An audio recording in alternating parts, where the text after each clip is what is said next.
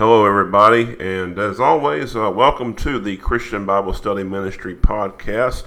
I want to start this thing off today by sharing kind of a interesting thing that happened this morning in church, and I do believe that I needed this, and so did a lot of people.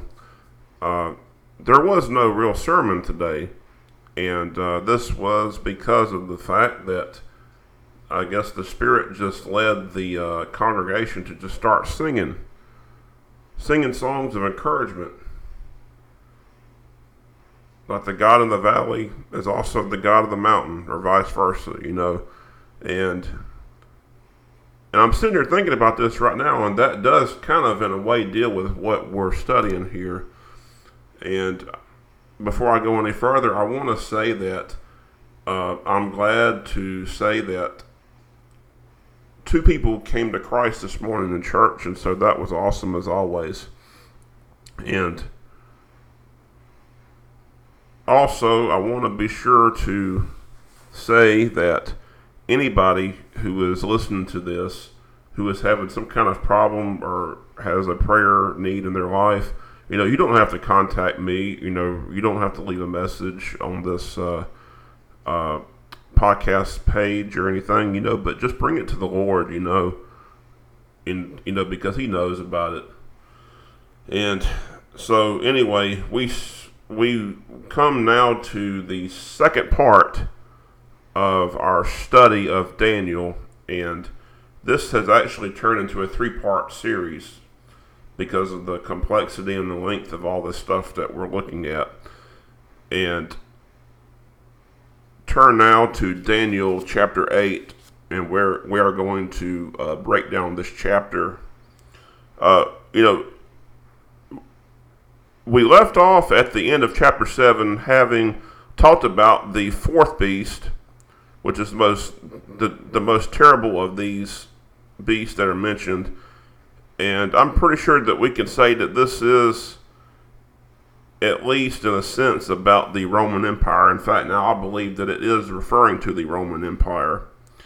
And we're told that 10 kings come from this animal, and that one leader will replace 3 of them, or subdue 3 of them, and have total control of the world. And, of course, Rome is gone, but it looks like we are told that a sort of representation of it is in the future. It's like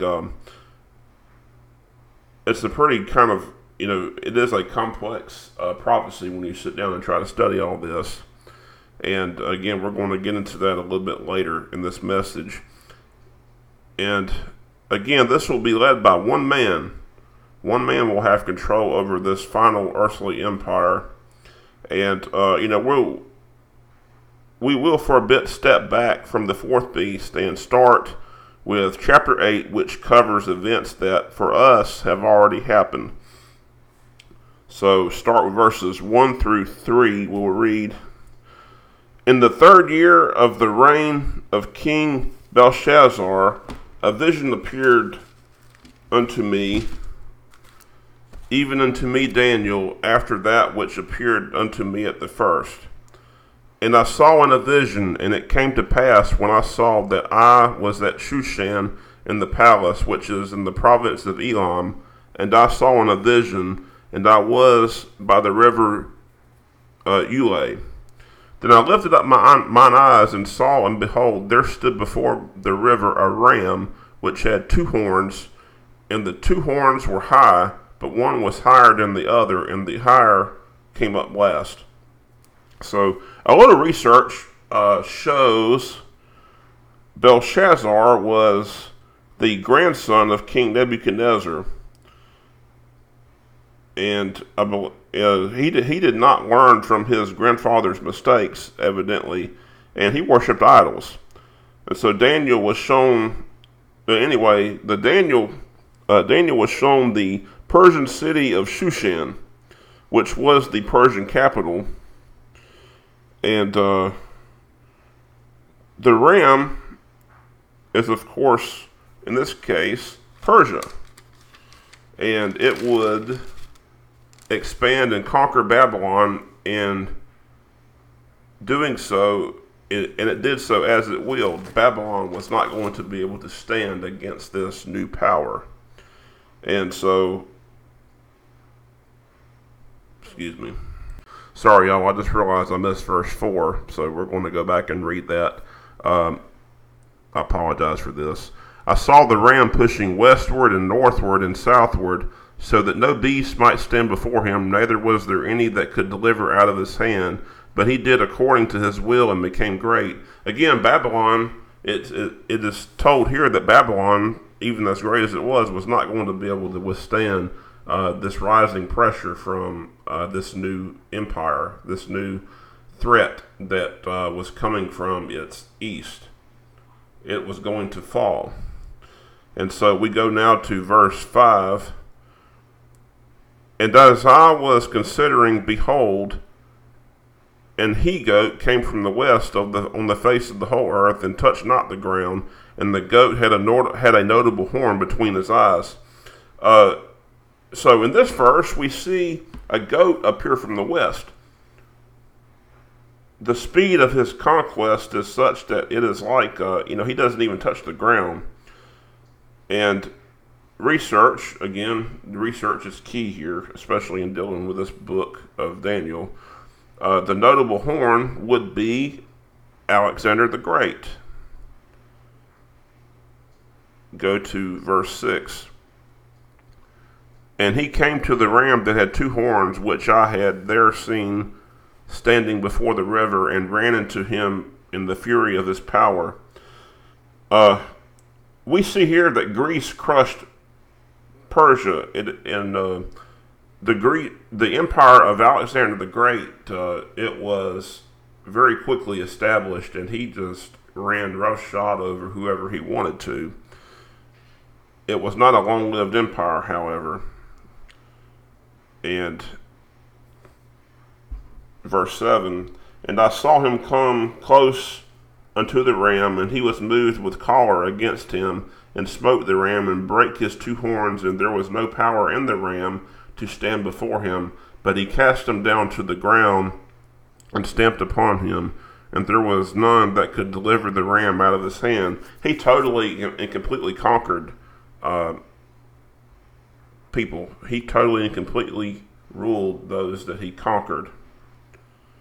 We go now to verse 8. Therefore the he-goat waxed very great, and when he was strong, the great horn was broken, and for it came up four notable ones toward the four winds of heaven.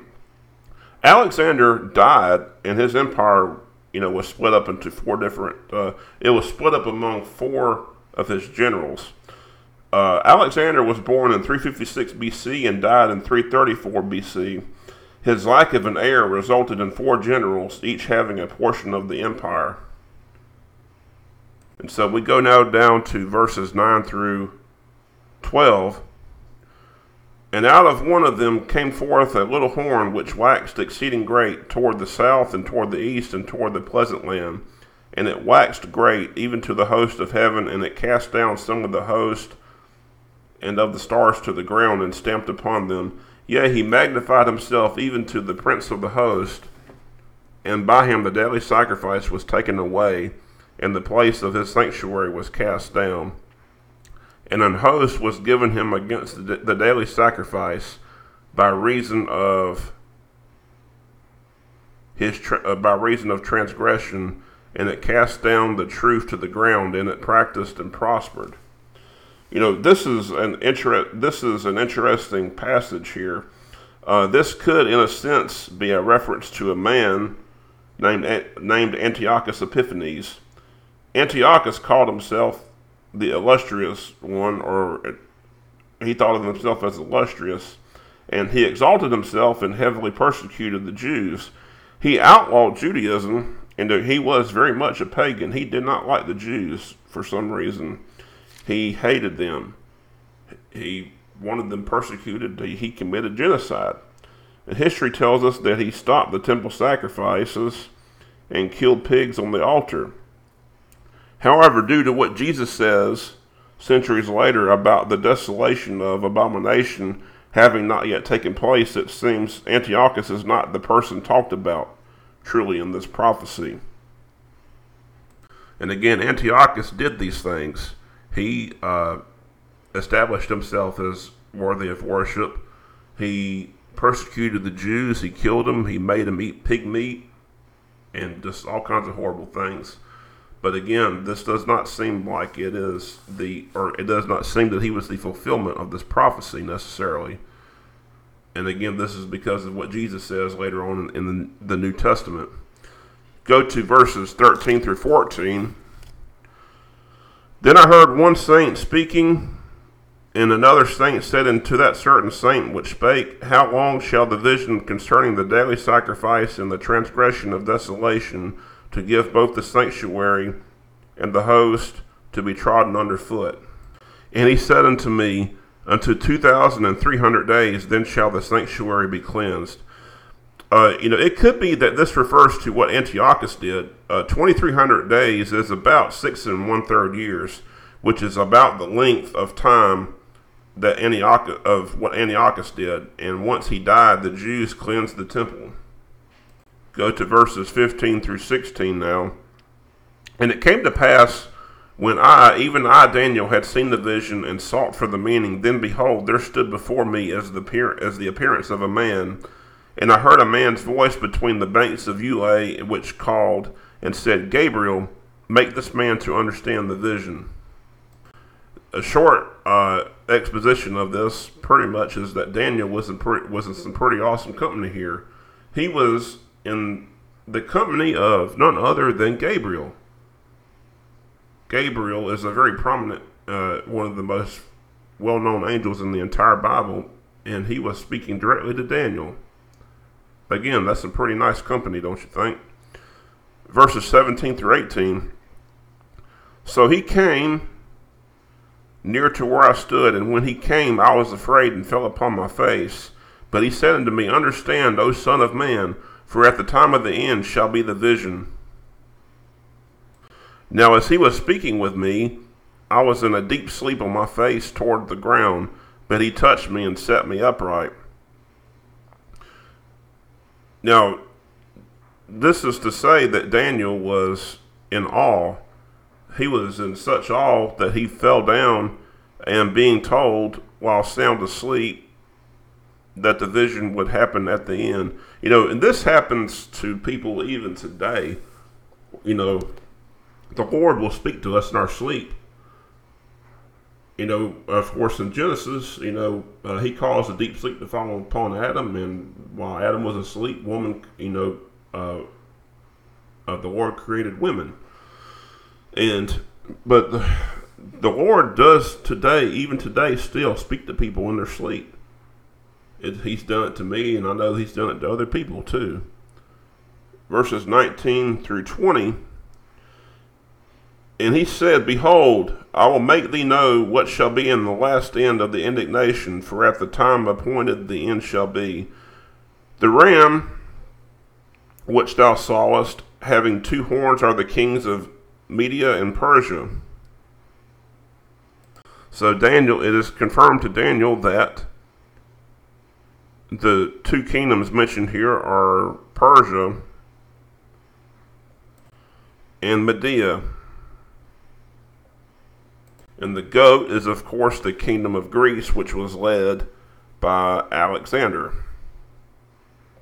We go now down to verses 22 through 23.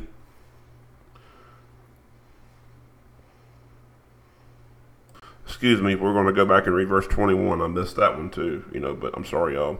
And the rough goat is the king of Grecia, and the great horn that is between his eyes is the first king. Now down to verses 22 through 23. Now that being broken, whereas 4 stood up for it, 4 kingdoms shall stand up out of the nation, but not in his power.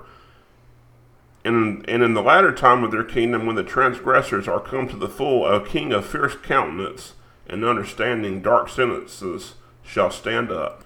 Alexander died, again, as we said before, and 4 of his generals split the empire into quarters, into 4 different parts. And these are all known to history, and I'm not going to go and name all these kings and things, but they were part of the fulfillment of this prophecy. And at some point later, a king of fierce countenance will rise after them. At some point, there's going to be a king of fierce countenance. We know that this is obviously going to be a very powerful entity that the world will have to deal with at some point. And he is not going to be a person who is going to be on the side of the Lord, obviously. He is going to be a person who is learned in dark things, which I take to mean satanic and occult practices. And he will speak and practice these dark things. Go to verses 24 through 25. And his power shall be mighty, but not by his own power, and he shall destroy wonderfully, and shall prosper in practice, and shall destroy the mighty and holy people. And through his policy also he shall cause craft to prosper in his hand, and he shall magnify himself in his heart, and by peace shall destroy many. He shall also stand up against the prince of princes, but he shall be broken without hand. This is a reference, it is a reference to the Antichrist. The Antichrist will not be powered by his own power. He will be powered, satanically inspired. He will prosper from a human standpoint, at least. He will make awful war against the saints, and he will magnify himself above everything. He will be a person who says, "I am God. There is no other. You must worship me. You must worship me as God." But then the Lord shall stop. The Lord will step in and basically very quickly destroy him. It's not even going to be much of a fight. The Lord is not going to waste his time in dispatching him. He is going to readily and handily, totally, completely destroy this man and his kingdom. In verses 26 through 27, this is the end of the chapter. And the vision of the evening and the morning which was told is true. Wherefore shut thou up the vision, for it shall be for many days. And I, Daniel, fainted, and I was sick certain days afterward. I rose up and did the king's business. And I was astonished at the vision, but none understood it. So Daniel, again, was overwhelmed by all this stuff that he had seen. And he was so overwhelmed by it that he was made sick by it. And no one that he talked to could understand the vision. The angel told him to seal it up. It wasn't going to be known, people weren't going to understand the full consequences and meaning of this for a long time. So, now at the end of this chapter, I will say that I believe that both the worst and best of these visions is yet to come. We have yet to come to the worst empire, which is the world has never seen. It'll be the worst empire that the world has ever seen. And we have not yet seen the best and the everlasting empire, which will never end, which is the empire of Jesus Christ, the Father, Son, and Holy Spirit. And, talking a little bit again about Antiochus, some people believe that Antiochus was the Antichrist. I believe he was an Antichrist, but not the Antichrist. Jesus tells us the abomination of desolation has not happened yet, and it will happen during the reign of the Antichrist, who will demand worship, and undoubtedly through something. And y'all. He will set up something in the temple, maybe a statue of himself or some kind of image of himself at the temple, which, as we all know today, as of today, the temple is not rebuilt. It has not been built again. So that will be done at some point in the future, and we don't know when. And again, because of the complexity and the length of all this material, there is going to be, of course, another part to the series, and that will continue with part 3. And I will end this segment now, as I always do, with just a simple prayer. Lord, if there's anybody here listening who is wanting to know Christ, and if they know that they're a sinner and that they need to be saved, I pray that they would do so now. For you say that today is the day of salvation, not tomorrow, not next week, not next year, today. So I pray that anybody who is being led to accept Christ would do so now. And Lord, I just pray blessings upon everyone who listens to this, whether they know that they're blessed or not, no matter what their situation is, sickness, financial problems, whatever. I pray that they will experience and know your blessings, and it's in Christ's name I pray this. Amen.